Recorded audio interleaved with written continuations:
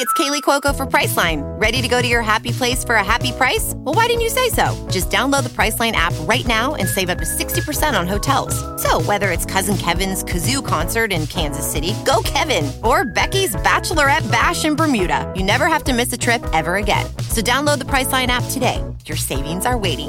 Go to your happy place for a happy price. Go to your happy price, Priceline. The Team Never Quit podcast is brought to you by Navy Federal Credit Union. Make a plan to do away with high-interest credit card debt by transferring your balance to a Navy Federal credit card. With a low intro APR and no balance transfer fees, you can pick the right card to help you save more. Check out NavyFederal.org for more information.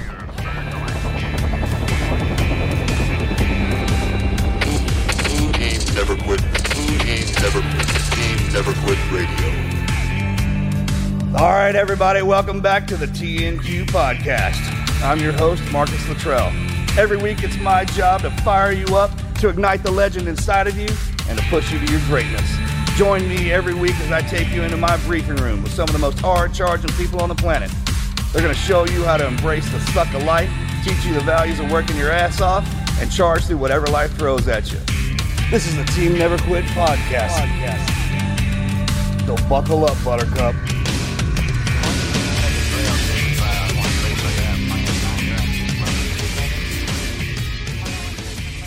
Hey guys, welcome back to another episode of the Team Never Quit podcast.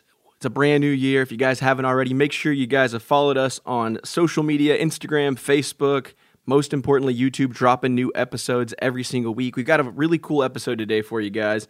Marcus and Melanie are in the studio today, cutting this one. It's going to be a blast. But before we get to today's interview, let's jump to a Patreon question coming from Dave.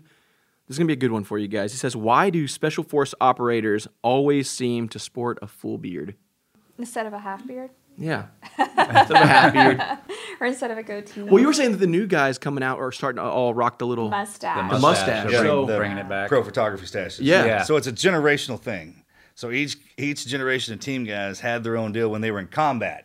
We're only allowed to wear them when we're away from the flagpole. Yep. Yeah. And the further away from the flagpole you are, the more. So then it just becomes a competition because it used to be sideburns with us. But then when our wars kicked off, we got the first crew that got the beard going. Then it was just on. Yeah, we got the cool badges that said we were allowed to relax our grooming standards. It's just a thing, right? And since we did the beards, the other guys after the younger generation are doing the stashes. Yeah. I mean, full on stashes. Oh yeah, like 80s. I had a pretty overseas, pretty man, one. good porn stash, man, just freaking rock. And, you know, anything worth doing is worth overdoing. Right, correct. Actually, with us, I'm going to grow a beard. I'm going to grow a big one. Man, yeah. I remember when we had been operating for a while. I just kind of dropped in, so the guys had been there, and this one guy, he had an awesome, I mean, under the eyelids beard, kind of all the way down to the chest. And I remember he went and shaved, and he'd come back and that day, and we were sitting there, had no idea who he was. He kind of looked, as we were talking, giving him the sideways thing. He's like, "You don't even recognize me, do you?" I'm like, "No." He goes, "It's me." And I was like, did "Oh, that. When man." He just got his trimmed up, and he came home, and we all just looked at him. Oh, and we're yeah. like, None of them liked it. Yeah. I was like, "You look like a baby." Yeah, right. Yeah. It's grown Sort back of. in, though. Yeah, Yeah, he can grow a 2021 sick beard, but fresh. that stash was amazing. They were comparing you to the guy from the show, The Gallagher's. Shameless Frank Yeah, Gallagher, they did a yeah. side by side. He looked just Oh like my him. God. You guys, I don't know how I Andrew, feel you'll about have to that, pull but up yeah. the picture. I will. Yeah, pull up the picture. So Donut Operator did a side by side of it, and people were like, "Oh my gosh, it's uncanny. it He is looks pretty- just like Frank Gallagher." That is hilarious. But that's how he was on deployment. But that was some of the younger guys that were doing that, and you were rocking the full stash. Yeah, I think everybody rocked a stash at deployment for This sure. past one. Yeah. And it also kind of depends on what country you're in, because it's a sign of Respect. respect That's over right. there for the men to have beards. So when we do a lot of village ops and out in those areas, that's part of it. Yeah, when you're doing a lot of meetups with the sheiks Right. and everything, they don't respect And you not if you one don't guy have- can have it and the other one couldn't. That's not how we work. Yeah. Because what if I got to go with you? It's You know, a I'm going to have to Exactly. have a beard. Right? Well, and the guys look sexy with beards. Thank you. There's That's that true. too. I told Yeah. you. I There's a mean, cool there guy is about it. that. There is that. You feel sexier with the beard. We do, right? Hey, come on, lumberjack. We do the hat thing with the tattoos. Yeah. Lumberjack. That's right. What movie? What movie is Step Brothers, come on. Man. it? Best movie. Dave, thanks so much for the Patreon question. Hey guys, if you want to get your Patreon question in, make sure to join us, patreon.com/teamneverquit. We got some exclusive merch. We do live streams just for you Patreon members. It's a lot of fun. But now it's time to get to our guests. We've got some great guests in store. Navy SEAL Chief Eddie Gallagher and his wife Andrea. Eddie is a highly decorated combat veteran with 9 deployments to war zones in Africa, Afghanistan, and Iraq. And his wife Andrea has been his biggest advocate and has maintained that her husband is innocent and made sure the world knew his side of the story. She spearheaded the Free Eddie campaign on Twitter and had her friends help. Welcome to the show, Eddie and Andrea. Thanks for Thank having you for having us. Yes, thank you It's an for honor to be coming. here. Finally got you here. Yeah, it's been a long time. Welcome to Valhalla, man. This place is amazing. Yeah. So you guys have been on a heck of a journey the last year plus, right? Oh, yeah. Yeah, it's Our still 2020 going. started a while ago. Yeah. That's right. When did it all start? When did that roll in? It was the end of 19, right? No, this No, was 2017 was at the deployment. Yeah, so at the end of that deployment is sort of when everything was kicked off. Very undercurrent. Yeah, and we kept it to ourselves. You know, we were because it was so ridiculous. We're like, this is just going to go away, or an adult's going to step in the room and do something, but it just didn't happen. And from there, it just kept escalating. To where it got to. Yeah. Everything kind of escalated in those 17 kicked up Yep, 17. Yeah, kicked it yeah. off. like our own little Armageddon. Yeah. Pretty much. For sure. So yeah, it was Crazy. dealing with it for like 3 years, and Yeah. then He just retired just over a year ago because it was November. last December, November 1st. or December 2019. So it was just like, it's crazy to think we've only been out of the military just over a year. My gosh. Yeah. And the transition itself Oh is my gosh. so hard to go Yeah. through. I guess if you're going to get out, that's the way to do it, bro. That's I mean, and to do it that's in what I was saying. 2020. Yeah, caught last up in night. a med board or something else, but I mean, just do it. Yeah, Boy, it's as far as team guys hey. go, that was the hardest. You were the hardest. It's like, dude it's like ever, the man. selection process to get out. You know? Right. It's like, we'll Who, see. who can do it the hardest? Yeah. Man, some of us. Yeah. Gosh.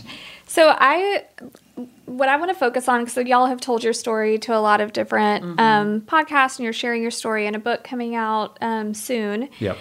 And the name of it is The Man in the The Arena. Man in the Arena. I pre-ordered mine. So Wonderful. Thank you for I'm doing Pre-ordering that. right now. That's it. Yeah. Under the table. Under Like the table thing, right? But what I think for our podcast today, what we'd like to focus on is your fight during. I don't want to go too deep into like what actually happened. Everybody knows what you were imprisoned without even being convicted Charged. Yeah. or Yeah. charged. Charged. Yeah, you had no charge, but you were imprisoned, which I think is crazy that they can do that. Yeah. But through that time, how many months was that? That was it was 9 months of confinement total. yeah. Yeah. And through that, Andrea, I mean, you were fighting tooth and nail through that whole time to share the story, to get it out there. Like, not only everybody gather around and pray for my husband, but get him out. Like, this is not fair. Can you share a little bit of like your insight on from the day they took him and like how all of that went down? Yeah. So the day they took him was actually September 11th, 2018. And Is they that took right? him- Yeah. Are you serious? Yeah, injury to It was done insult. on purpose. Really? Yeah. Yeah. Most of what they did was very targeted and kind of to terrorize our family. So just to give the context, the deployment itself was 2017. So he was gone roughly, I think, February to September-ish, if I'm not mistaken. Yeah. And then when he came back, I mean, the backstory that really few people realize, because when everything was happening behind the scenes, none of this was ever about war crimes. It was so ridiculous. It was like, I mean, as the wives, we know that team guys are more like high school cheerleaders, as the gossip train goes, than what people picture. And so for me, I just seeing the kind of escalation of allegations and then like the targeting of him, we really just didn't think anything was going to come of it. And we just were laughing it off because every deployment, at the end of deployment, the guys are ready to punch each other in the face. And like old school guys, that's what you would do. Now it's the new school and that's not permissible. So I think it was more passive aggressive. And when they came back and everything started to ramp up was beginning of 2018, NCIS got involved. So by April of 2019, 2018, NCIS had picked up what was, kind of this developing case that started about accusations of him being too aggressive and he was mean to them and he called them out and called them cowards. He did little petty things. They were saying like, oh, he stole from care packages or whatever. All of this was just... How do you do that? I still don't know. Yeah, we still don't know. Yeah. Actually, to give a shout out, it was Badass Boxes. Andrea from Badass Boxes. We had coordinated the boxes to come. I put together the box. So I was ordering care packages for the whole platoon. It would come 15 packages at a time, and it was Badass Boxes was amazing. Yeah. And so when it would come, it would just be open them up and take whatever you want. And they just took that and they were like, oh, I still don't know how they came up with this. First of all, as a chief, not only am I going to take this. I'm going to come into your room and take whatever I want out of there. That's how that works. Yeah. Well, that's. I mean, I don't even know what you're talking about. Even to complain about that is stifling. Yeah. I want to know, how'd y'all meet? Oh, we're going to go way back then. Yeah. I mean, to go through something like y'all went through together. Yeah, we can. It's actually pretty good. We can start at the beginning. It's a pretty good story. Yeah. I mean, we were best friends in high school. I think it was around 16, 17. We ended up, I snuck out of the house one night and she had also snuck out. We met up through mutual friends and we're up to no good and just became best friends from there, hung out all the time. This is in Indiana? Indiana, yep, Fort Wayne, Indiana. And then we both went to attempted a year of IPFW. Community college together. And I was like, this isn't for me. So that's when I joined the Navy, and she went down to Florida. I went to fashion design school. So I left. We were both basically just trying to get out of our little town. So I went to fashion design school in Florida. He joined the military. We kind of parted ways for quite a while, over a decade, or just about a decade. Well. Yeah. Was it that long? Yeah.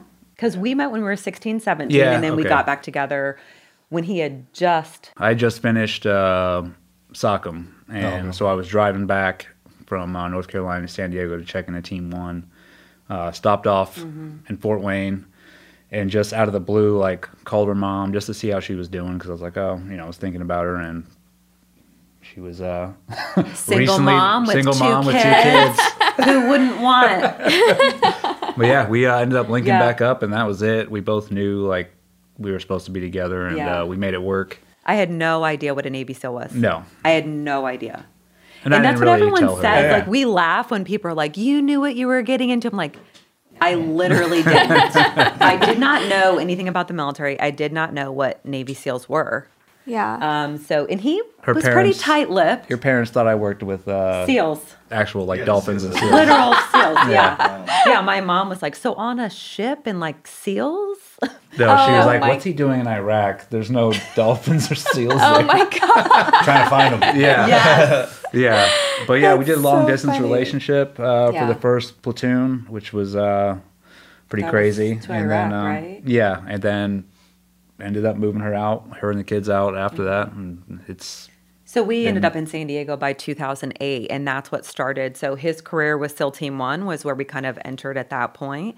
And then he stayed with SEAL Team 1 for a while. That was a great experience. That's our crew. As you guys probably know, the people that you start with, you really develop such a tight bond. So we're still best friends with all of those couples. A lot of guys won't leave their fraternity house to go to another one. Yeah. Kind of stay there. And back when we came in, it was different. It was right before State 21, so the platoons were jocked up. Guys would just go over by themselves, with the leader of the LT, right? Yeah. And the chief.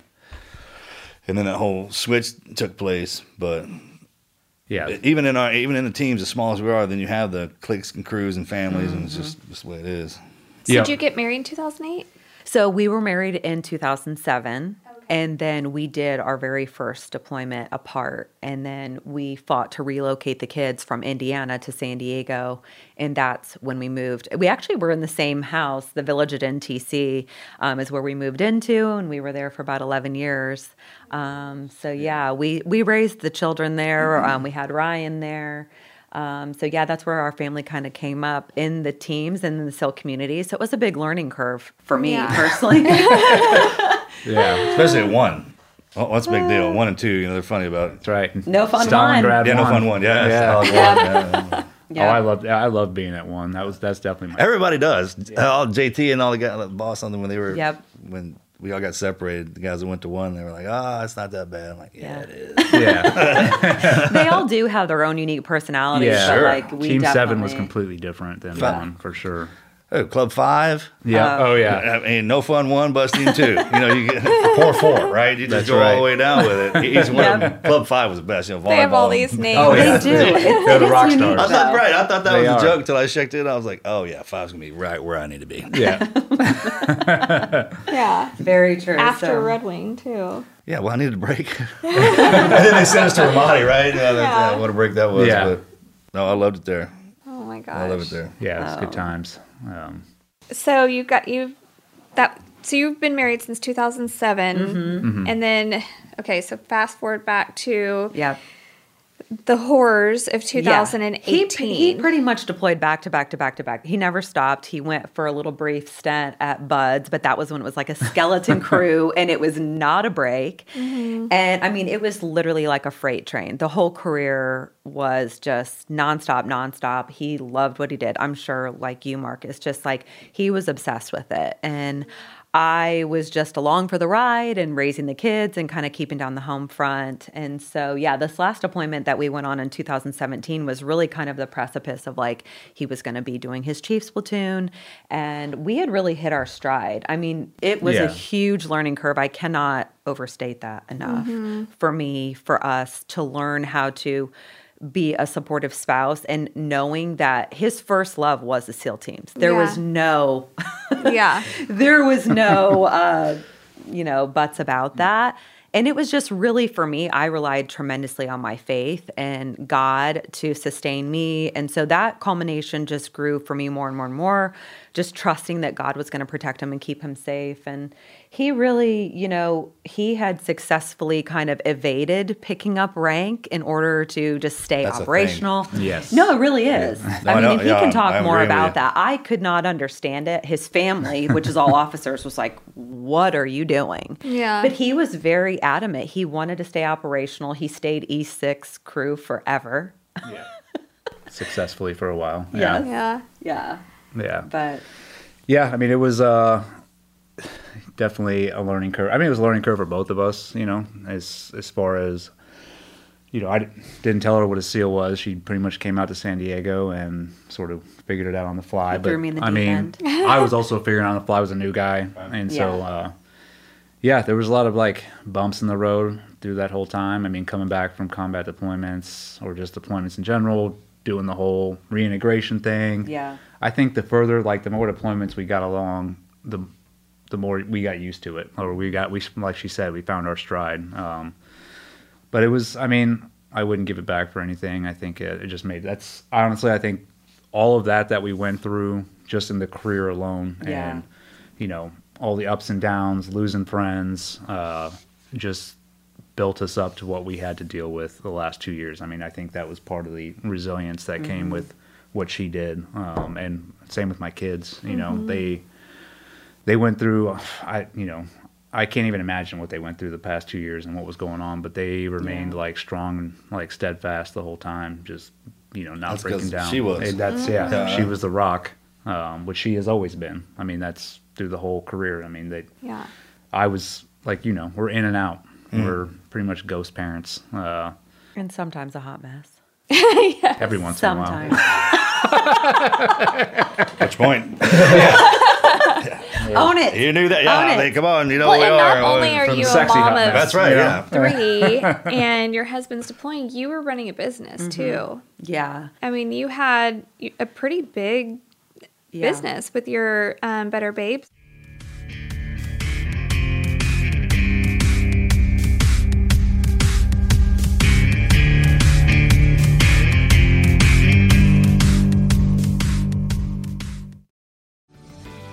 This episode is brought to you by Paramount Plus. An unlikely friendship begins in the Paramount Plus original movie Little Wing, starring Brooklyn Prince with Kelly Riley and Brian Cox. Reeling from her parents' divorce, Caitlin steals a valuable bird to save her home, but instead forms a bond with the owner, leading to a new outlook on life. Little Wing, now streaming exclusively on Paramount Plus. Head to ParamountPlus.com to try it free. Rated PG-13.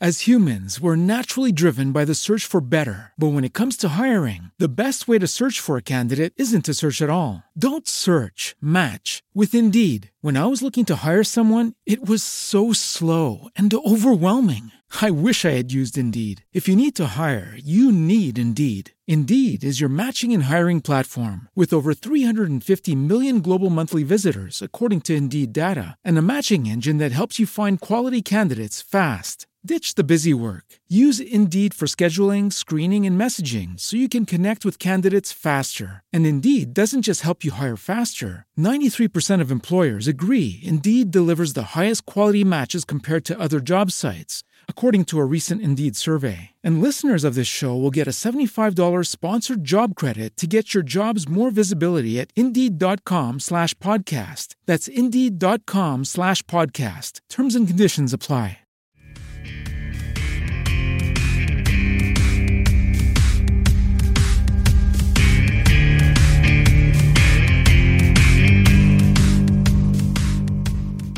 Yeah, Better Business Babe. So I was doing, and I just relaunched it, but I was doing, branding and marketing and kind of development of small businesses. And so the interesting thing is, so when all of this hit, again, like we had said, like we both had such an emphasis like on our faith, and what was getting us through was that. I don't know how people in that community and the SEAL teams make it through without it, because it's very tumultuous. So by the time he had come back from that deployment, again, we had really hit our stride. I felt like I was just operating on the home front. I was, like you said, I was like feeling like, okay, like he's doing what he loves to do. I had my own identity, which I think successful team wives inevitably do not put themselves as a trident wearer. They develop their own identity. They develop their own way of how are they going to show up in the world. And so I was doing that. He was doing his thing. He had just picked up chief. He was killing it. He was voted number one chief. I can say this. He won't say that. But he was. It was number one chief, and the platoon he had brought up from the last performing to the top performing. And they had gotten the billet to Mosul. It was huge for him. And they had cleared Mosul in half the time. We were ending that deployment on a huge high note, and by this time we're like seasoned, crusty, team people. We weren't even 40. And so we really, we ended that deployment. The reintegration was so seamless. I think we were both just in a really good place, which is the irony of like all of this being birthed, this total chaos ball birthed out of this, was that it couldn't have been more polar to like what we personally as a family were experiencing.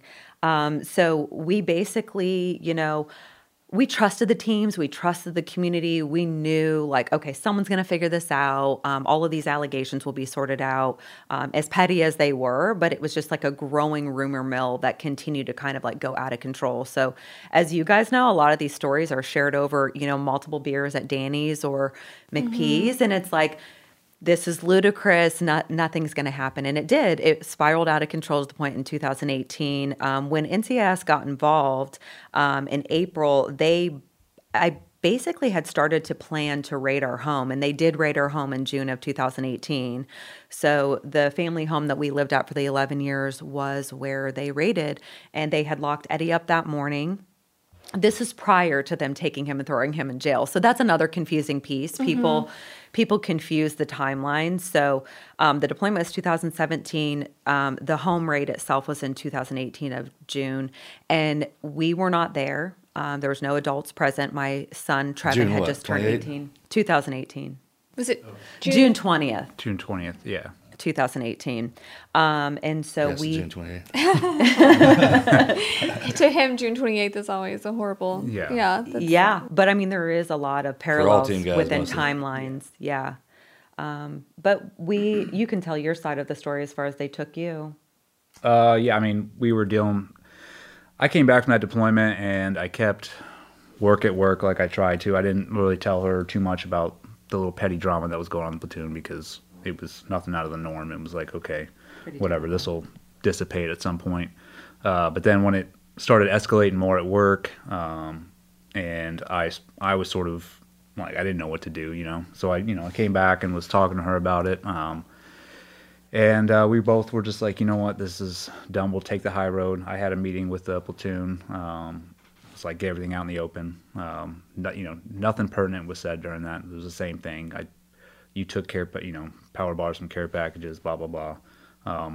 We ended it with like, let's just move on. Let's crush this drama. This isn't going to end up well for anybody. But they decided to keep escalating it. And I was hearing things around the team. Guys are coming up to me like, dude, these guys are talking trash or saying this and this.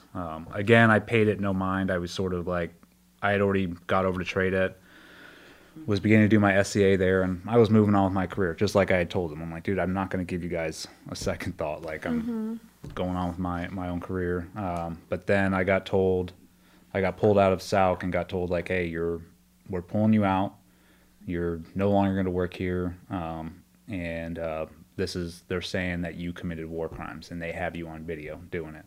And when they pulled me out and said that, I told them straight up, I'm like, no. Which is bullshit, right? I mean, I was like, this is bullshit. I was like, this isn't true. The command decided to go forward with it anyways. They were like, we're still going to pull you out, and we'll see where this goes. As soon as that happened, I knew you could feel it, like I was being shunned across the board. I got pulled out, put in office for about a month and a half with no job, and then from there, they shifted me over to supply. When that happened, I was like, all right, I get what's going on here. This is where they send either, the shitbirds of the community or whatever. So obviously, I was like, this isn't good. So I'd come home, and it was pretty rough for me at that time. I was frustrated, and I was, leaning on her a lot, coming back, and just, didn't know what to do. But it wasn't until our house got raided in June that was sort of like the tipping point of, okay, this is real. Like, this is way beyond what we thought. And at that point, I mean, no leadership, nobody from the command would even talk to me or us.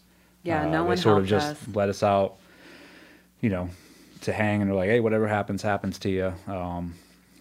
We decided at that point we're going to retire, because I had no plans of retiring. I mean, I was probably going to push it to 30. Started putting in for retirement, prepping to get out, going through all like went through the Honor Foundation and everything else for transition. And we also bought a house in Florida during that time, because that's where we were going to retire. We moved down, right? It was like a week after the house got raided. Yeah, it was a week later we moved. were I moved them to relocating. Florida, and then I came back to San Diego, and I was just going to geo-batch until I got out. At that point, I went to Intrepid Spear, which is like a branch off of NICO, It's a great program. to get treated for all the injuries over the past 20 years. Typical, because my med record was super thin. And it was about a week and a half, 2 weeks into theirs when they came on September 11th and put me in handcuffs and threw me in prison, and was for nobody could tell me why. No charges. No From charges. Intrepid, they took you out of Yeah, took him out of a TBI during, clinic. meditation. You which cannot was- make this stuff No, up. it was. I mean, we laugh about it now, obviously, but yeah, it was crazy. So yeah, they locked me up. Yeah. No, like anything explained to me. And they threw me in solitary right off the bat. I got one 5-minute phone call, which I called a lawyer that we sort of had on standby. Told him what happened, and that was the it. He's beginning. like, "There's no bail system. The only way you can get out is they'll have a hearing. It's called an IRO, initial review hearing, where they deem whether you're dangerous enough to keep in prison, or we'll let you out into your trial." Went to the IRO, and they used every qualification that I've been to, every school that sure, I've been to. Against them. You're a SEAL, you're dangerous, you could escape anywhere. And then the kicker was a neighbor of ours, who was one of the guys in my platoon, had wrote a letter saying that I was stalking him when I would walk my dogs, my French bulldogs, past his house, and that him and his wife were scared for their lives, and that was enough for them to be like, "You're not leaving." And Team guy said that? yeah. They got him to sign off on that letter, which during the trial we proved that they basically it was all that letter was coordinated. written. It was the written day that I after. was put in prison. So they called him up and like, hey, if you write this letter, he'll stay in there.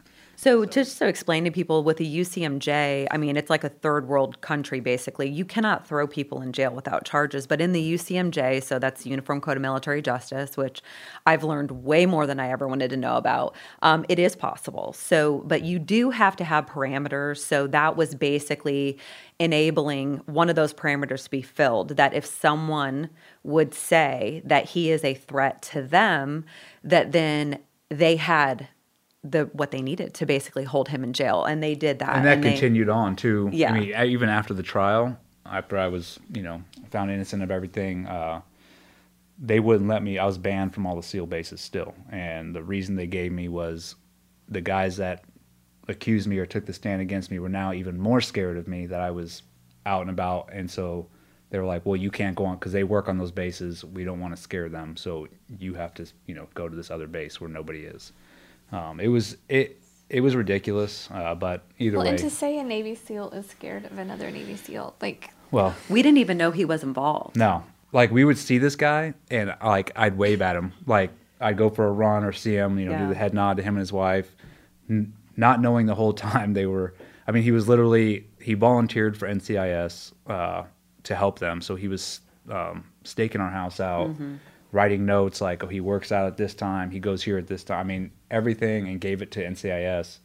And I mean, yeah, it was pretty nuts just to know that was going on and sort of, see that guy. And we're always, we weren't super friendly with him, but we, say hi or whatever. I mean, I can't go into how many times your story correlates with the Count of Monte Cristo. Yeah. I mean, to a T. Like somebody was writing it out while you were having to go through it. And now you're through it. Yeah. That's what I want to hear about. Now what? Yeah. What we got? What's up now? Because y'all came out of there like a shotgun. But also, I mean, while he's being pulled out of meditation from a clinic, at your house, Ryan's being pulled out, and your daughter are at the house, right? Was Trevin there? So it was Trevin and Ryan, and that was in June. Uh-huh. So they had done multiple things to our family, but the home raid was in June of 2018. Mm-hmm. When he was in the clinic for the TBI, that was in September. So that was on September 11th. So that was the second time that they had kind of taken him. But that time, they took him to jail. And that's really when I came out with what was going on. Because we had not said anything for the most part. Can you explain that day? Because I think a lot of people don't even know that part. Yeah. So basically on that day, obviously September 11th is such a somber day, especially for people in the military community. And I had woken up and I was listening to a podcast, and I shared this when I was on with Marcus last time and my brother-in-law, Sean, that it was about Joseph and how Joseph is just thrown in jail by his brothers. So that's another correlation that I've made previously. And within that story, I just was getting a lot of, I felt like God was just sharing that with me for a reason. So when he called that day, I had shared with him that, and he basically, was having a rough day. It was like he was going to these classes and he was trying to get things out of it. But it was really hard for him, I think, because the transition itself is so difficult. And then he's trying to deal with all of these things that he hasn't had a chance to deal with. So, he always hears me out. But at the same time, I think he was kind of like, okay, babe. So I was sharing that story with him. And then we kind of hung up. We were going to connect later in the day. He was busy with classes. And he was, I think, heading later that day to the meditation class. I didn't end up hearing from him at all until I got the call from the lawyer, and the lawyer had indicated that they had come, they had taken Eddie, and they had taken him to jail. And I didn't know it was possible. Again, the home raid, I'm like, I did not know this is possible. And the level of terrorizing that was and being inflicted on our family, I mean, it just shocked me to the core. And I thought, no one's coming to help us. This has spiraled out of control. We were the only ones that knew the full truth as far as where it started, where it was, and where it was going was completely off the rails. And so I waited probably a couple days because we were just feeling out, what does this look like? He's in jail. He's in solitary. I cannot communicate with him. He's supposed to have this hearing. And I kept telling myself, everything is going to get figured out. Like, this hearing will prove. And I can remember him calling me the day of the IRO hearing. So it was supposed to be 72 hours, I think, after they took you. It was a little more than that. And I can just remember one of our friends calling and was like, yeah, he's not getting out. And then later that day, Eddie called me, and you could just hear it in his voice. He was just rocked to the core. Like, the stuff they said about him, the prosecution, this was the first time he had any interaction with them. And he was just like, the truth doesn't matter. The stuff they said about me is insane. And that's when I think I really just, something inside of me shifted. I was like, oh, no way. They're not doing this. They're not doing this to him after all he gave and all these years. And so I wrote an email along with my brother-in-law, and it was called To the Real Brotherhood. And it was just basically a coming out letter about everything that had happened from 2017 on. And kind of that was the beginning of me speaking out. Mm-hmm. Well, and marriage is hard enough. Yes. Marriage in the teens is even harder. Mm-hmm. Marriage in the transition is even harder. And then dealing with this, most women, I feel like, would just throw in the towel because it's too stressful. Even if she does love her husband or whatever, I feel like the amount of stress that would cause a marriage to break. But instead, I feel like, turned into a lioness and just fought. And that was one of the things that really hit me through that whole time period, was just how you stuck by his side, no matter what they were saying in the news, what people were saying on social media. I mean, you were like, no, this is the truth. This is, the truth will prevail no matter what happens. Yeah. And I found that so admirable, how you fought for him and ignored the stresses that it was taking on you and your family. And you really didn't even let your kids experience the stress. You kept that household tight. And, I don't know. I find that very powerful. I appreciate that. Yeah, it's for me. And I mean, I said this the last time with the podcast with Marcus, I truly, and that's why I bring up the story of Joseph, I truly feel that God called us to this. I feel like he let Eddie experience this. He let us go through this for a purpose, and that purpose is way bigger than us. And I think that this, as you guys have had such an effect through the trauma that Marcus went through, you have blessed countless millions of people. And that's ultimately what the story of Joseph is. Like, because of what his brothers did to him, he was put in a place of power as the second in command over Egypt that he would have never been in if he would have not gone through the heartache of the betrayal and all of that. And so we've definitely used that story as kind of like, a guiding light for us during that time. And I never once believed that he was going to go away. I knew that God was going to use it for a purpose. I knew that I had to stay strong. I knew that it wasn't just about us. It was about everyone else in that community. If they can do this to us, they can do this to anyone. I mean, these guys are heroes. And the fact that they could Eddie has a phrase he's kind of coined, like, these guys sign up and they know they're expendable. Like, Marcus was willing to give his life. Eddie was willing to give his life. And many of their friends have. And it's like, they are not disposable. What the government and NCIS and the prosecution and the command and hierarchy allowed to happen because they were more concerned about protecting an institution than they were protecting one of their warfighters that served 20 years. It is the biggest black eye, but we're going to use it to make hopefully an impact on a larger scale to bring change to not only the UCMJ, but the way that we treat our service members. You cannot dispose of these people. And as you've said, as we've talked a lot about the transition with these guys. I mean, they're a handful. Y'all are. 2 handfuls.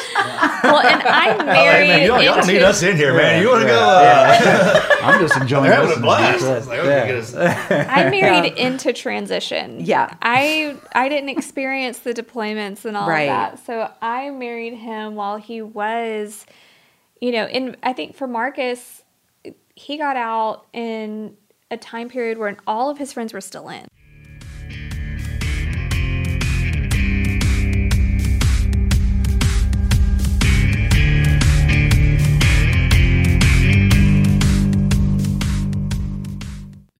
As humans, we're naturally driven by the search for better. But when it comes to hiring, the best way to search for a candidate isn't to search at all. Don't search, match with Indeed. When I was looking to hire someone, it was so slow and overwhelming.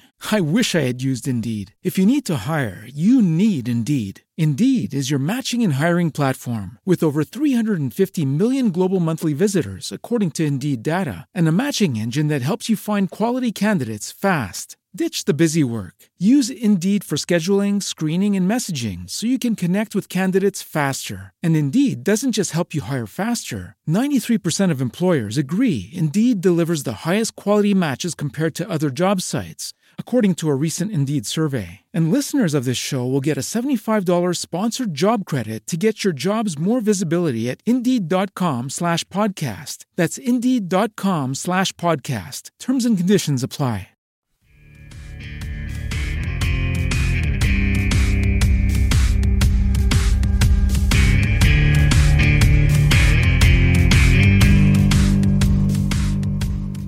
So he didn't really have anybody to lean on that was, getting out at the same time or anything. Where I feel like now there's a bunch of guys going through transition and you kind of connect and do that together. Marcus didn't have anybody. He was kind of just thrown to the wolves and then thrown into the public eye, which was also not what he ever intended. Team guys dying all the time. All of our guys still dying a lot. Yep. Yeah. So she had... I meet him, and then regular within a life year, straight to the- extortion happened, and Yes. I mean, so much after that. It's crazy. It really and is Drinking crazy. from a fire hose right there. Yeah, and I don't know. I Our know, situation's unique. All team guys are team guys. And you just say team guys are bitches. I was like, well, that's how I know they're a team guy. That's what we do with each other kind of deal. But it's hard to step in those individual, when they pull us away from the guys and we have to go down our own hellhole kind of deal. Yeah. I mean, by yourself is terrible. Yeah. Yeah. Because they pull them away from us and then we have them. Right? Right. And that's kind of the lesson. Like, give praise to false glowing objects, right? Yeah. Oh, yeah. It's the one that you... Well, the best thing about transition for the guys I have found is to be around other guys. So, I mean, that's why our house is a revolving door. Really, anybody that needs to come over comes over because it's good for Marcus. It's good for the guys. They do need each other. They They're do. very communal. It's like You a guys battery are pack animals. pack. Yeah. You have to recharge. Yeah. Even if they never served together, or even if they didn't know each other in the teams, they're all alike. Yeah. And we've talked about that a lot because you and I obviously, as you just alluded to, I reached out to you after when he was thrown in jail. I compare it to him being put on a deserted island. He had no way to know what was going on. And this mounting Free Eddie campaign was turning into an avalanche. And I was like, I don't know if you understand, but now you are a known person. I did not understand. Yeah, he didn't understand. And that's why I had reached out to you. And I think we had found a commonality in that because Marcus didn't ask for that. He didn't ask for that. He didn't want that. I had to, out of necessity, because they were trying to railroad us silently, I had to make his story known to save him and to save our family. And so it has had unintended consequences for him. Yeah. But she's the true hero of the story. I say that all the time, but I mean, it's the truth. I just had to sit in prison for 9 months and not, maintain my sanity, which we had talked about yesterday, which team guys are meant to thrive in chaos or misery. You can put us in any place and we'll find a way to adapt and take over somehow, So I was dealing with that when I was in there, and, it was not smooth sailing, but I was finding ways to survive, doing little things there to win one over or whatever.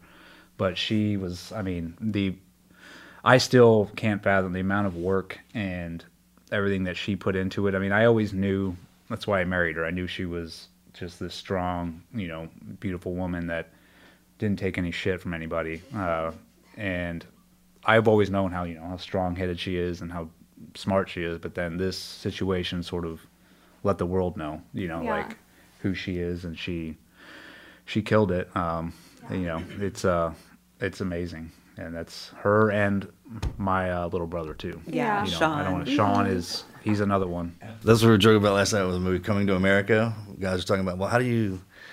But in the wedding scene, it's reversed for us now. It's like, what do you guys like to do? Whatever my wife likes to do. Whatever my life.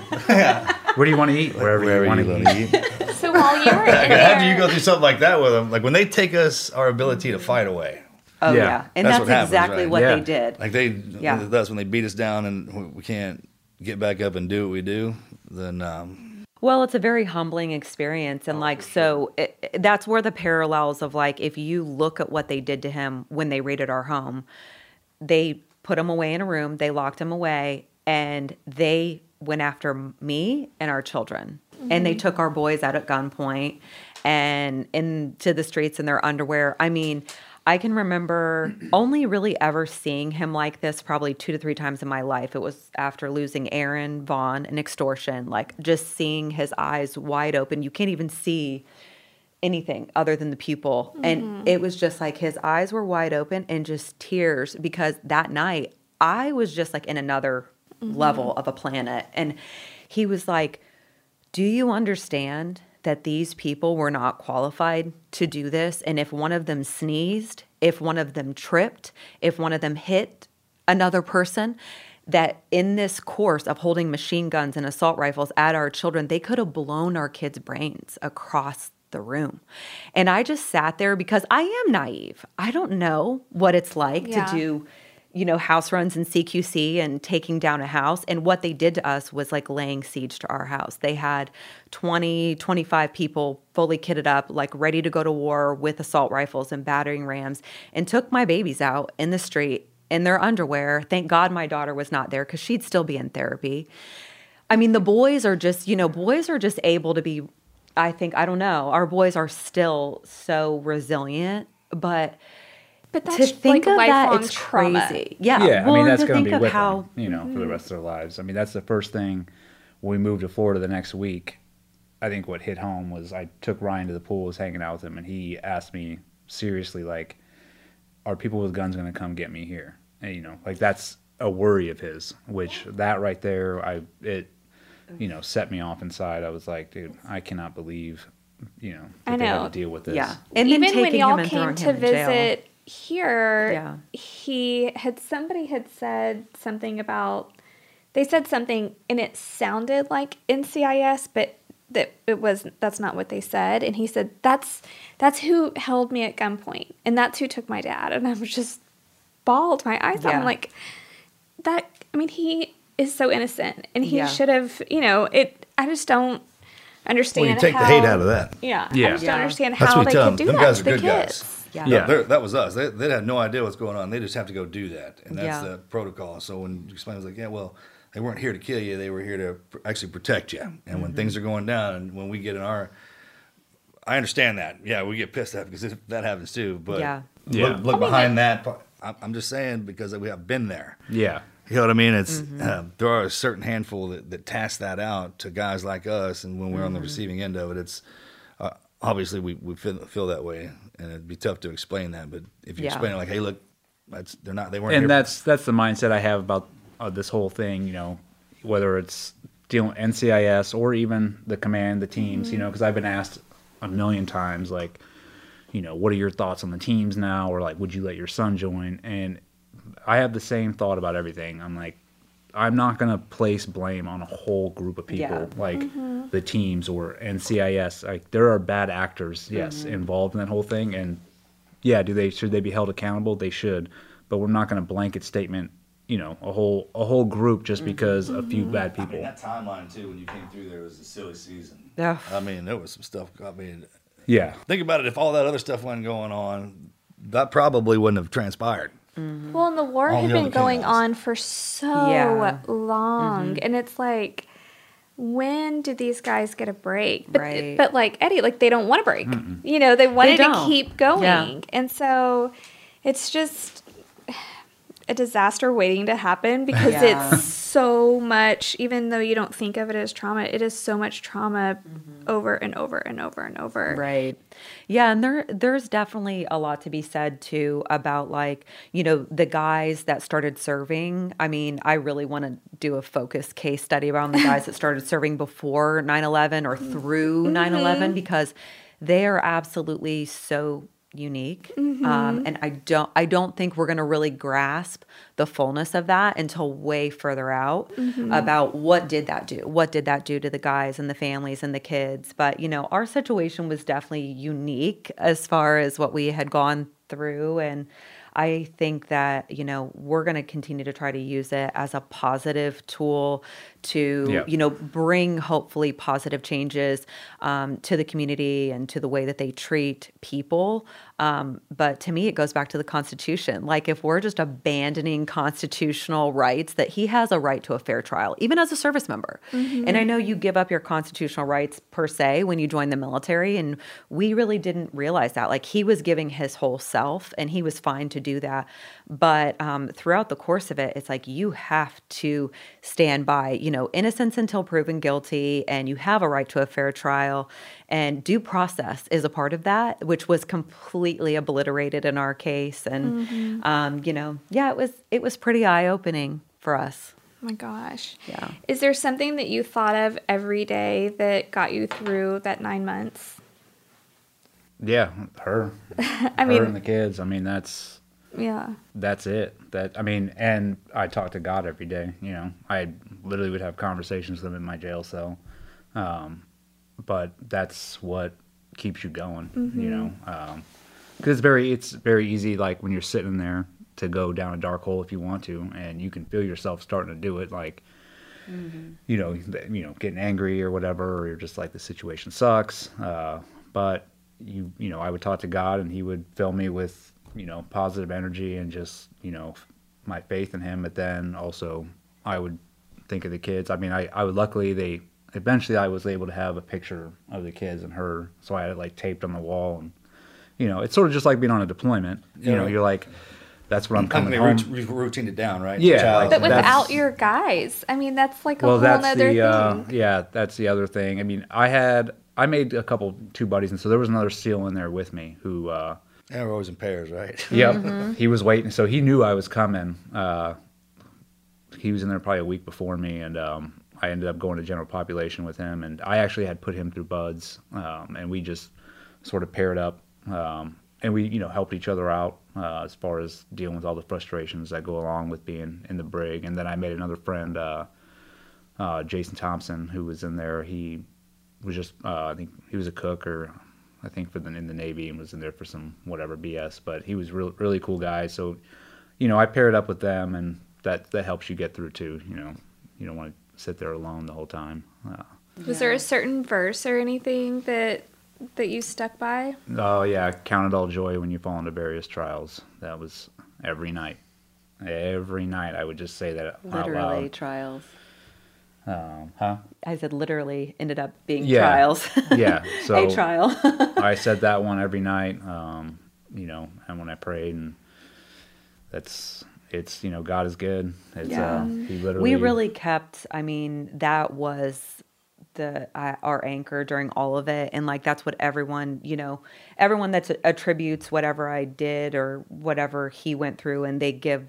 I'm like, we were completely built for this. So God used all of my natural talents and abilities, and I am fiercely loyal. And so the fact that what they did to him, I mean, I think it just, you know, I thank God that He had equipped me previously to know, and I could see the situation, but it was completely His strength that got us through. It was He was really relying on God in jail, and I was clearly relying on God to just keep me afloat and keep me. And every day I would just wake up and I would fight day and night, just to get his story out and to let people know what was happening. And I mean, you know, it's definitely by the grace of God. There was so many things that happened that in our own strength would have never occurred were it not for even people like you guys just reaching out and being like, you have a place here.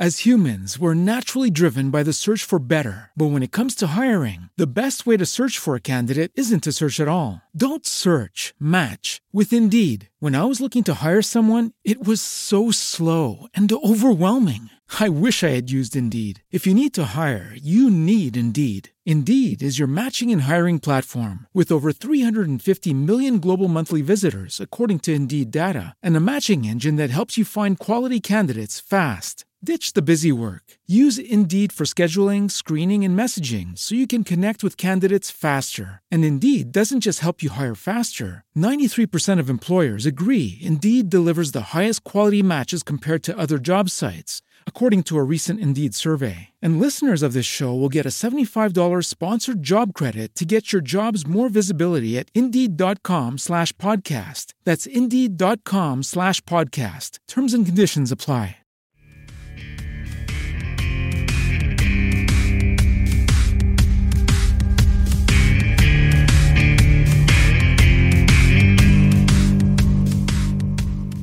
I mean, we had been completely disenfranchised from everybody. We were untouchable on so many levels because it was just like people did not want to be near us. And it was eye-opening. Yeah, I mean, that meant the world to me. Like when she told me you guys had her and the kids out, I mean. You know how it is in the beginning when the word started spreading with us, we stand back so we're not standing in the way. Mm-hmm. And then when everyone would ask me something, I thought, well, I don't know anything. That's the biggest thing you can say. Yeah. They teach us that in our Trident boards. If you know the answer, say, I'll get back to you on that when I find something. Yeah.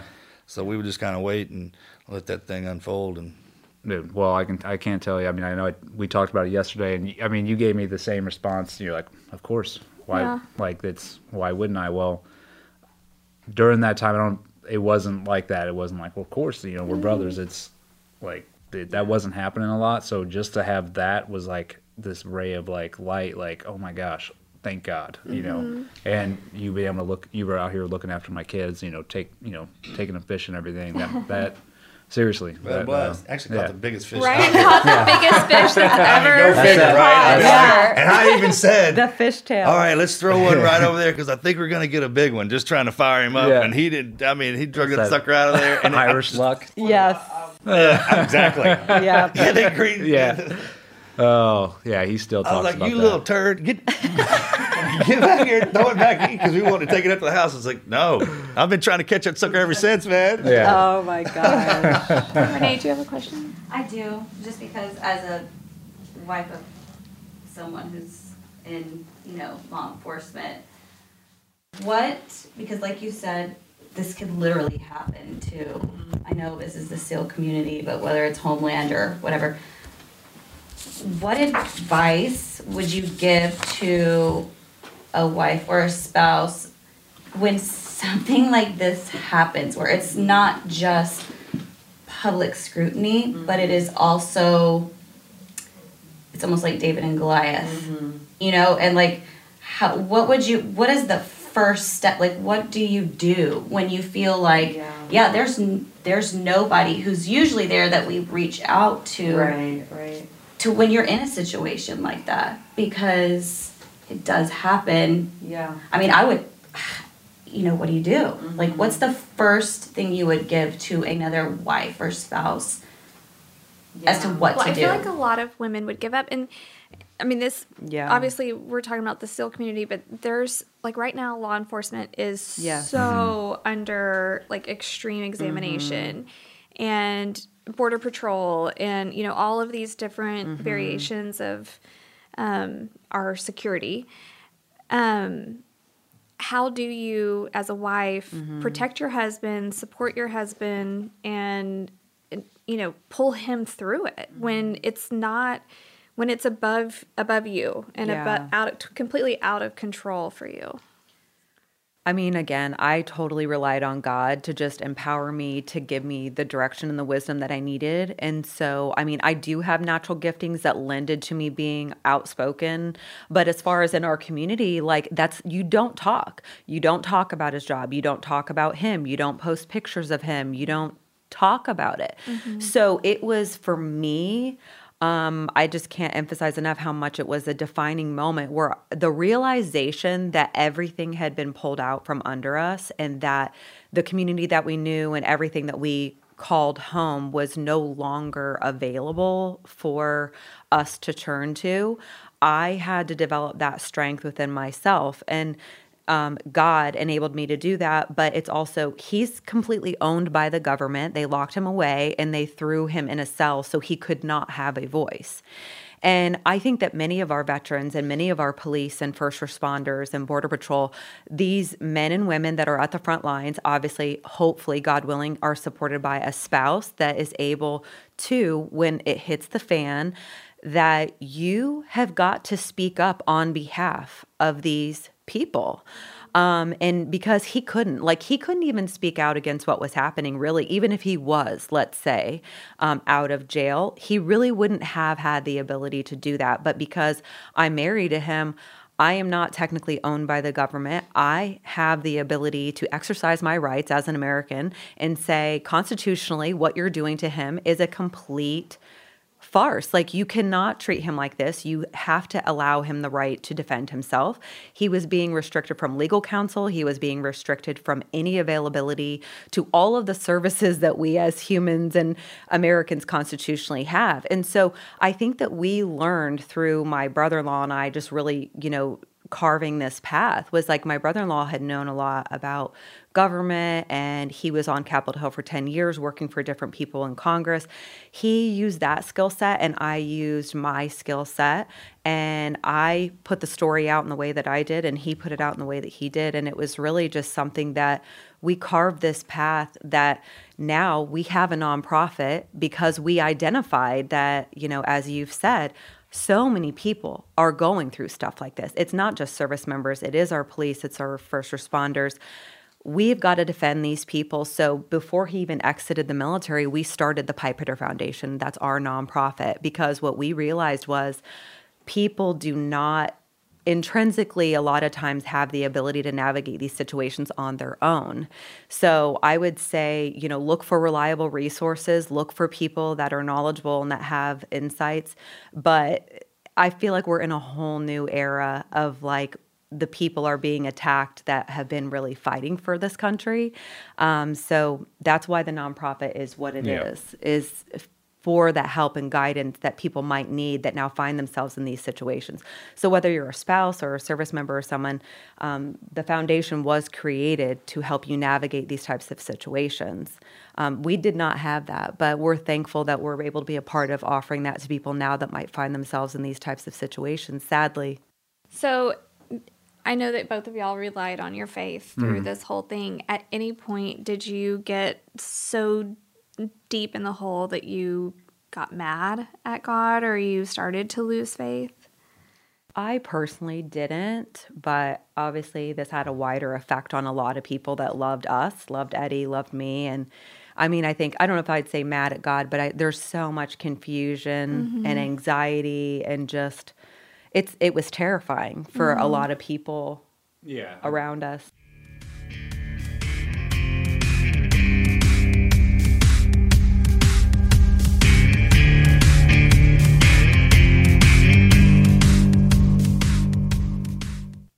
As humans, we're naturally driven by the search for better. But when it comes to hiring, the best way to search for a candidate isn't to search at all. Don't search, match with Indeed. When I was looking to hire someone, it was so slow and overwhelming. I wish I had used Indeed. If you need to hire, you need Indeed. Indeed is your matching and hiring platform with over 350 million global monthly visitors, according to Indeed data, and a matching engine that helps you find quality candidates fast. Ditch the busy work. Use Indeed for scheduling, screening, and messaging so you can connect with candidates faster. And Indeed doesn't just help you hire faster. 93% of employers agree Indeed delivers the highest quality matches compared to other job sites, according to a recent Indeed survey. And listeners of this show will get a $75 sponsored job credit to get your jobs more visibility at Indeed.com/podcast. That's Indeed.com/podcast. Terms and conditions apply.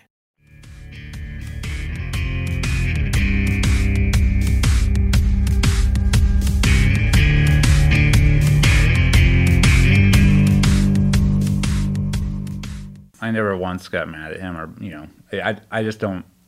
I've never thought like that to where it's like, oh, you're doing this. Like, stuff is happening for a reason. And it's either my doing, like, did I make this happen, or is this happening for some other purpose? And that's just the attitude that, what my first couple months in there, I sat there and was blaming myself for everything. Like, I was like, I must have done something, So obviously, and we're taught that in the SEAL teams, like, hey, if this is happening, own it. Like, this is happening for a reason. So I went through, from the beginning of when I took that platoon, like, okay, what did I do to, like, make them go to this level? And I couldn't find any excuse, really. I was like, nothing they did validated what was going on, or nothing I did to them or what they said I did would validate, even if some of their lies were true. I'm like, that still doesn't, it's not a reason to put me away for life and, without parole.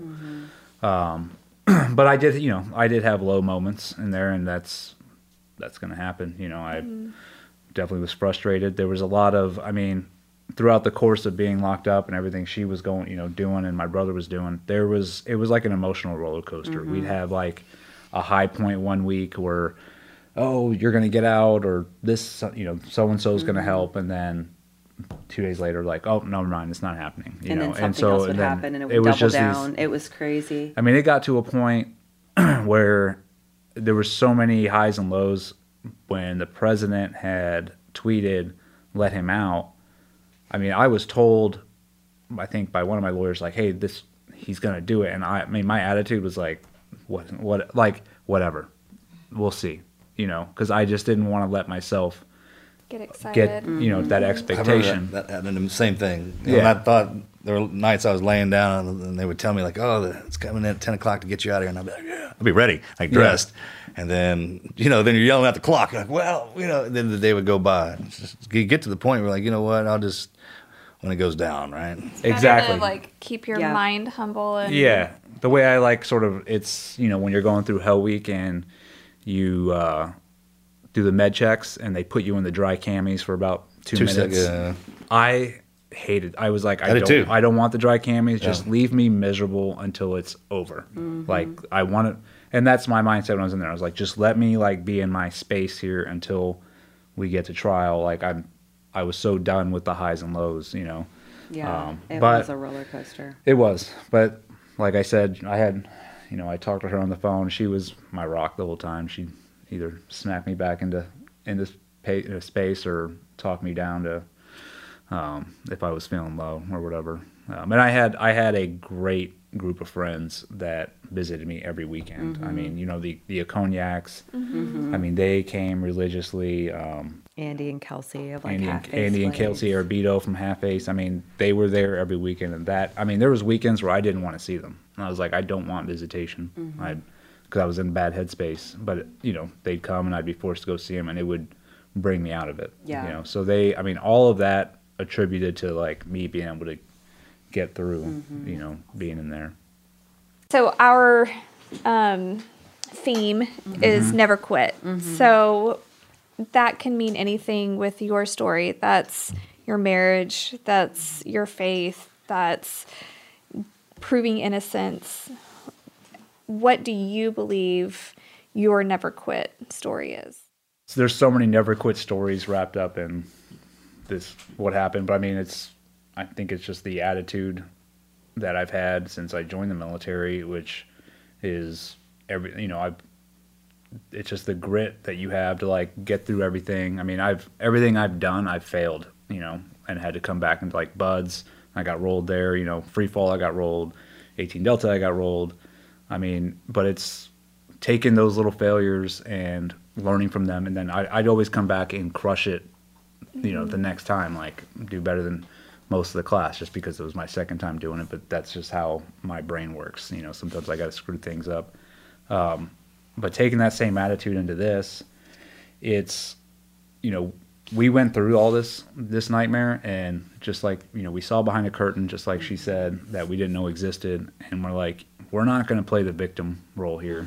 You know, I think playing the victim role has been, it's like a disease that's come across America, like everything, and I'm a victim, you know, because this happened to me. It's like, no, we're not going to be the victims. Now we're going to fight back, and we're going to help other people that are put in our situations. And that's, and you know, we're still going with it. And I think that's just a never quit attitude. We could have easily been done with this and sort of just slunk back into the shadows and been like, oh, we don't want to deal with this anymore. But instead we're going full force into it, and we're going to, you know, fight for active duty, law enforcement, first responders, and stand up for what, you know, what's right. And that's due process, which a lot of people aren't getting nowadays. And, you know, we're going to sit there and we're going to support their families, raise money for their legal fees. And then also, you know, our marriage has been a never quit thing our whole career as well. I mean, it's been, like I talked about before, it's ups and downs of, and it's just like I think every married couple in the teams, or I imagine in law enforcement or anywhere else, goes through it. You know, you do a dangerous job. There's a lot of stress that comes with it. Coming back from either deployments or late night shifts, you know, you're going to have issues, you know, with decompressing, and it's on both the husband and wife to deal with those. And we've been doing that for the past 12 years, and every struggle that we've gone through has only made us stronger and closer together. And I mean, obviously this whole nightmare definitely has solidified us into one. I think, like, I mean, I feel like we're as strong as we've ever been. And we're just going to keep fighting for everybody else. That's awesome. Yeah. And you don't get battle weakened, you get battle hardened. That's right. Team guys make awesome victims, because we either fight with everything, and that's funny. Like, people like, I got a hard day. This is, I was like, we went to Hell Week, right? Yeah. Remember how freaking hard that was? Yeah. We volunteered for every second of that. That's right. But when you tell us when we have to stand down, because we can take a beating. That's how we're made. We want to take a beating. Yeah, we're made for that. Right? Just to sit there, and then what happens? They beat on us till they get tired. And even when we do get tired is when we turn on. You know, that's how they train us, completely different than everybody else. They wear us out, and then they put something in our hands to learn how to operate it. So when the enemy wears us down, they think it's a good thing. It's not. Yeah. But we'll just kind of sit there and take it until somebody steps in and helps out in that one regard. Then they can't mess with y'all.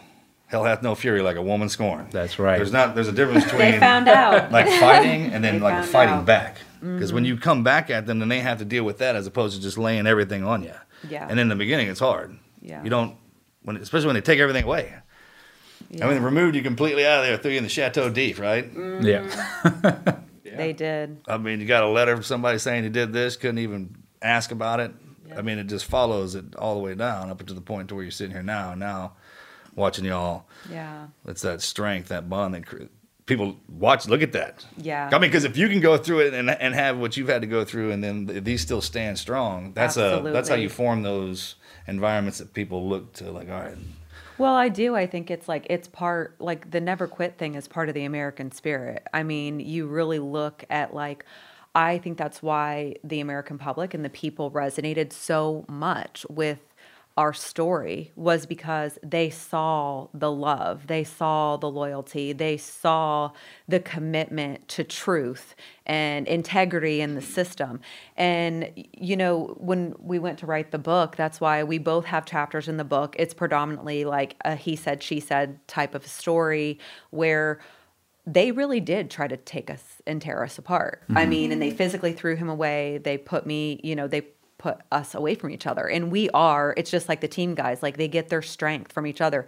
It's the same for us. But I feel like we both really turned to God in that time to continue to grow in a way that we did become so bonded. Like, it is like you're in that crucible, you're in the fire together, and you really do have, I think for us, it's such a unique bond that we've always shared and people have always commented on it.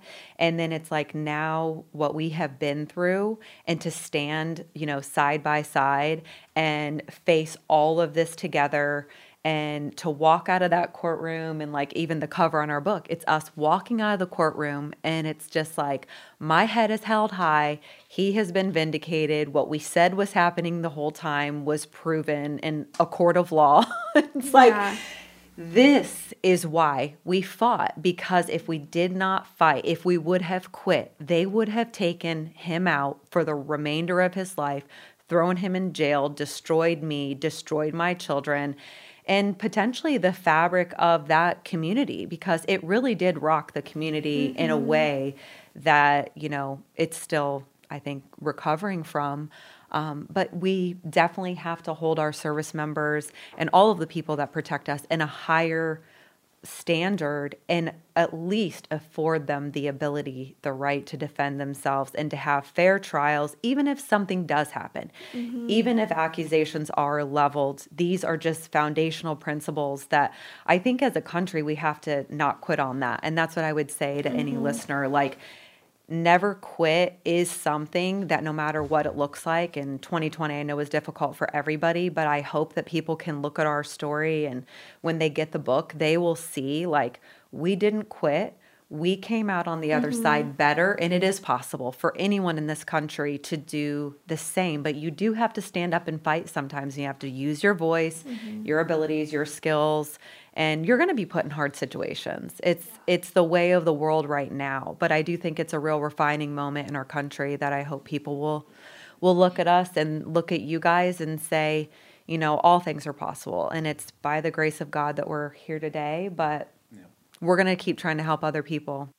I do hope that maybe people that even that don't agree with us, don't agree with whatever, they can pick up this book and look at it and say, man, this is what I thought back in 2018, 2019, all of this before me. If they want to get in the wormhole and really do the digging, what you should be doing is you can make your own decision. You can not listen to a narrative, and you can choose on your own. And that's what I think, I hope a lot will come out of our story, just education for people to understand. Like, if you believed in the first clickbait headline you read, then you believe he's a war criminal. Right. And, if by the end of it, your mind was changed because you started to hear different stories. But for much of the first 6 months, there was not one story written about him that didn't demonize or villainize him with zero information. No, it wasn't. Yeah, my name still doesn't come up in an article that says war criminal next to it every time. Yeah. We've actually experienced that on a smaller scale, just bashing, for different things. I don't even want to get into it and give it validity, but it stressed me. To him, he was like, it's fake news. Pay no mind. Don't worry about it. I don't even listen to it. Yeah. But you're not going to stand there in front of me and be like, somebody saying something in a completely different town. I don't. It's not here in front of me. That doesn't even exist in my world. Right. It rocked me though, because I knew that it wasn't true, and I wanted to prove truth so bad, but all of our counsel and everybody was like, it doesn't matter. Right. Nope. You got to pick your battles. The news cycle is whatever, 3 days. It's going to be gone. Nobody's ever going to remember it again, and it didn't cause any good or bad. It was just to terrorize our reputation, and it hurt so bad, but I had to just let it go. And I mean, especially because he didn't care about it. Well, that makes you that's a source of strength too. It makes you stronger, being able to just let stuff like that go. I mean, we went through it as well. I was like, oh my gosh, losing my mind the first couple months. I was out like, why are they still writing all this stuff? But after a while, I'm like, dude, I don't, who cares? Right. Go ahead. If that's... It is hurtful, though. I mean, to see... And then you see, all the comments on it, and people, jumping on that train, oh, I can't believe they did that, and... That's all those people's problems. It's keyboard warriors. It is. Sweat. Yeah. Man. Yeah. I'm kind of the same as Marcus. I don't care, like one bit. And he and his family are definitely more my words family of is like, affirmation. they want to go on a shooting spree every time. Like, let's get him. And I'm like, it's not going to, like. It I was grew up like in an environment talking where them down from we the always ledge. talk smack back to each other anyway. Right. So if I read something and it's good, I'm like, that's good, even if it's hardcore. Yeah. I always look at it like that.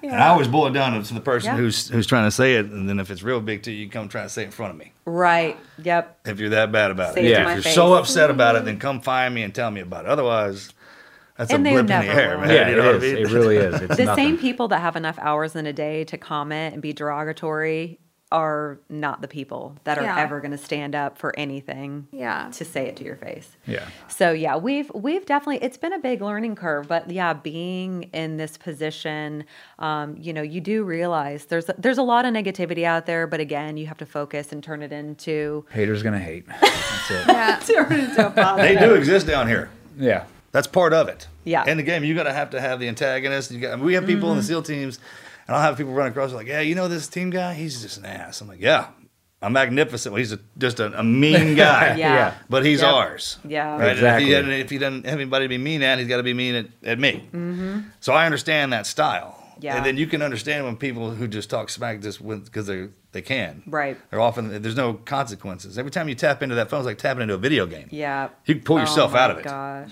Exactly. Right? And in reality, social media should probably be erased at the end of every day. Yeah.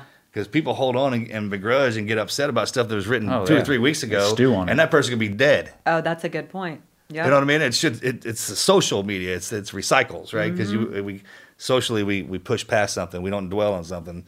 Yeah. But I mean, you can harbor on it, and the people who do that, that's their thing. Yeah. But how you know you're having a great time is you're not around them. Mm-hmm. But you know they're there. Yeah. I mean, Exactly.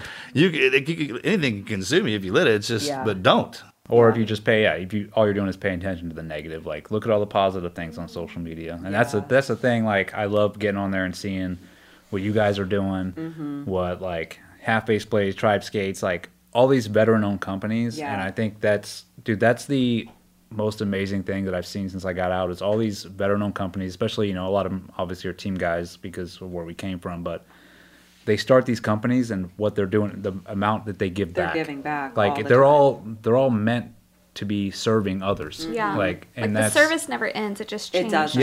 Yeah. That's what we've You're learned. a lifelong servant. And you'll see that the more that comes around and that goodness shines out, that those people who are always upset, the more insignificant they become, the more they'll kind of complain until we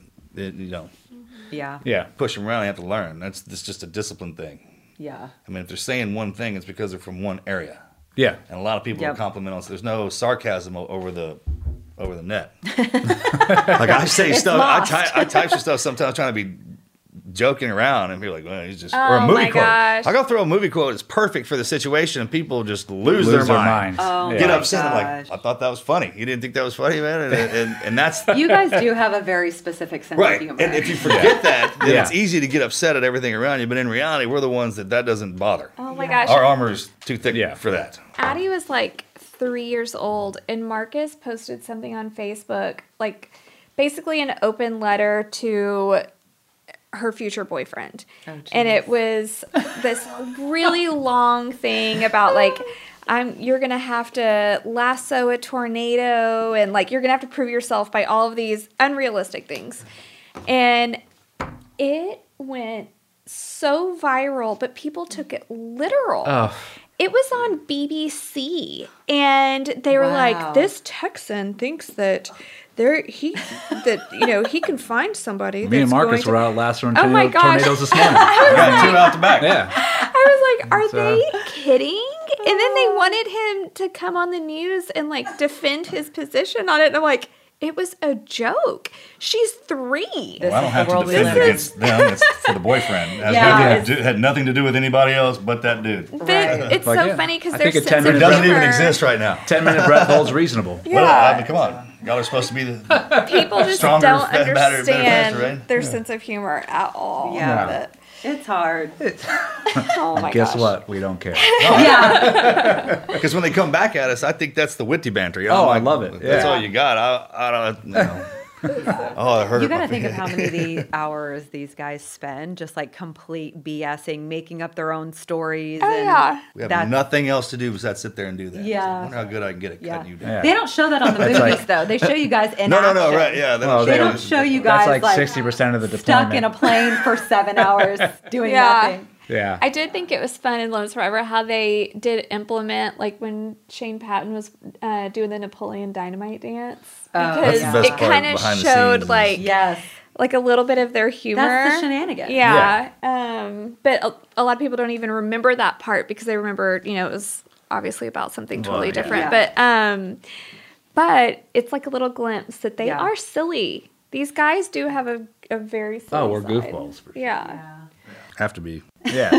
Well, thank y'all so much for Oh, coming thank on you. and sharing we your appreciate story. it. And we can't wait to get your book. And I will go down the wormhole and just look at all of it because it's traumatic for everybody. It's pretty fascinating. Yeah. I mean, it'll be a case study for years to come for a lot of reasons. Yeah. But yeah, we're definitely looking forward to people having the book in their hands because, even in a long format like this, it's impossible to share every unique thing that happened. And the book is going to be over 500 pages. Oh my gosh. But It's we good, couldn't though. really shorten it. It is good. Yeah. It is good. Yeah. And it's definitely going to be a really good lens for people to view the totality of the situation from where it started to what happened to us on both ends, to him, to myself, to the children, to the people that, stood beside us and what happened thereafter. So, yeah, we're really thankful for you guys. Yeah. How can people order the book? The book is available for pre-order currently at EddieGallagherBook.com, or you can go to Eddie's website at theeddiegallagher.com, and there's links to it there. And pretty much anything that we're involved in is linked on his site as well, so people Isn't can it check on that out. Amazon too? Yeah. It is it's also on I Amazon. think that's how I ordered it. Yeah. Yeah. I think. Yeah, it is available for pre-order right now on Yeah. Amazon as well. So yeah. Well, good. We'll get it out there, shed some light on it. Thank Shed some light on you. the people who were abusing their spot. Yeah, Appreciate it, it'll brother. all come out Yeah. too. There's going to be a lot of names in the book, and just we try only to hold names people I accountable.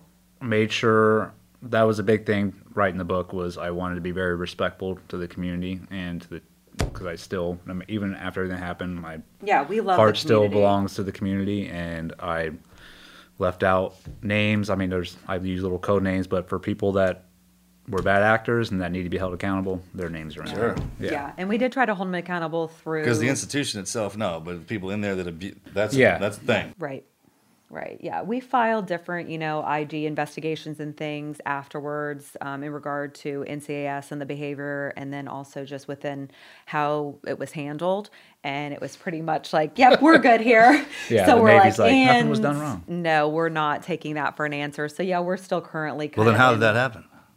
What's that? Like If nothing was done wrong on their side, then how did this whole thing happen? That's the funny thing is we got the response back like we looked into it, nothing was done wrong, move on, and you're like, okay, well then we got so There now we're in a is- lawsuit with them.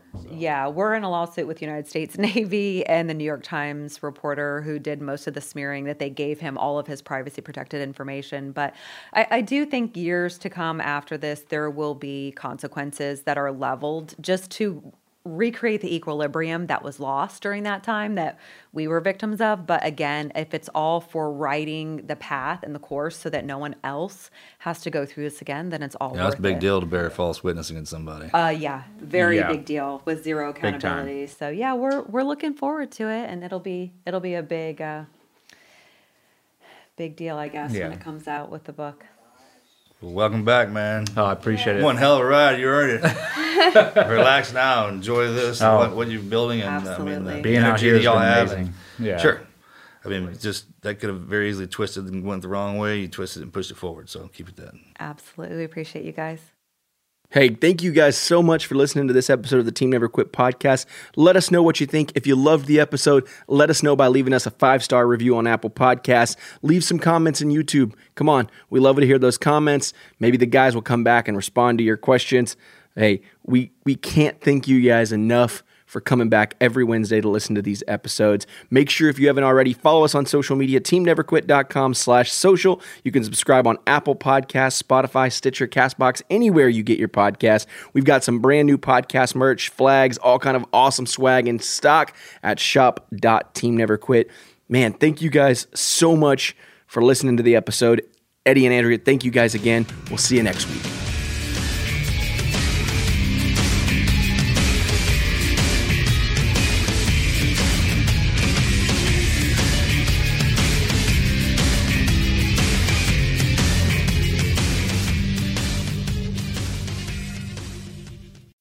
As humans, we're naturally driven by the search for better. But when it comes to hiring, the best way to search for a candidate isn't to search at all. Don't search, match with Indeed. When I was looking to hire someone, it was so slow and overwhelming.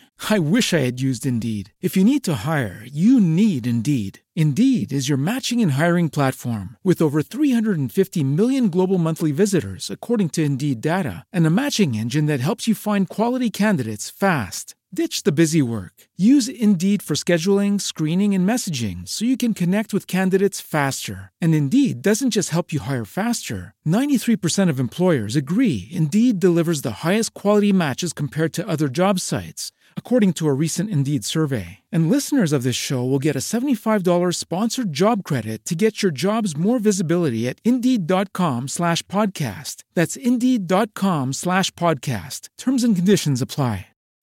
As humans, we're naturally driven by the search for better. But when it comes to hiring, the best way to search for a candidate isn't to search at all. Don't search, match with Indeed. When I was looking to hire someone, it was so slow and overwhelming. I wish I had used Indeed. If you need to hire, you need Indeed. Indeed is your matching and hiring platform with over 350 million global monthly visitors, according to Indeed data, and a matching engine that helps you find quality candidates fast. Ditch the busy work. Use Indeed for scheduling, screening, and messaging so you can connect with candidates faster. And Indeed doesn't just help you hire faster. 93% of employers agree Indeed delivers the highest quality matches compared to other job sites, according to a recent Indeed survey. And listeners of this show will get a $75 sponsored job credit to get your jobs more visibility at Indeed.com/podcast. That's Indeed.com/podcast. Terms and conditions apply.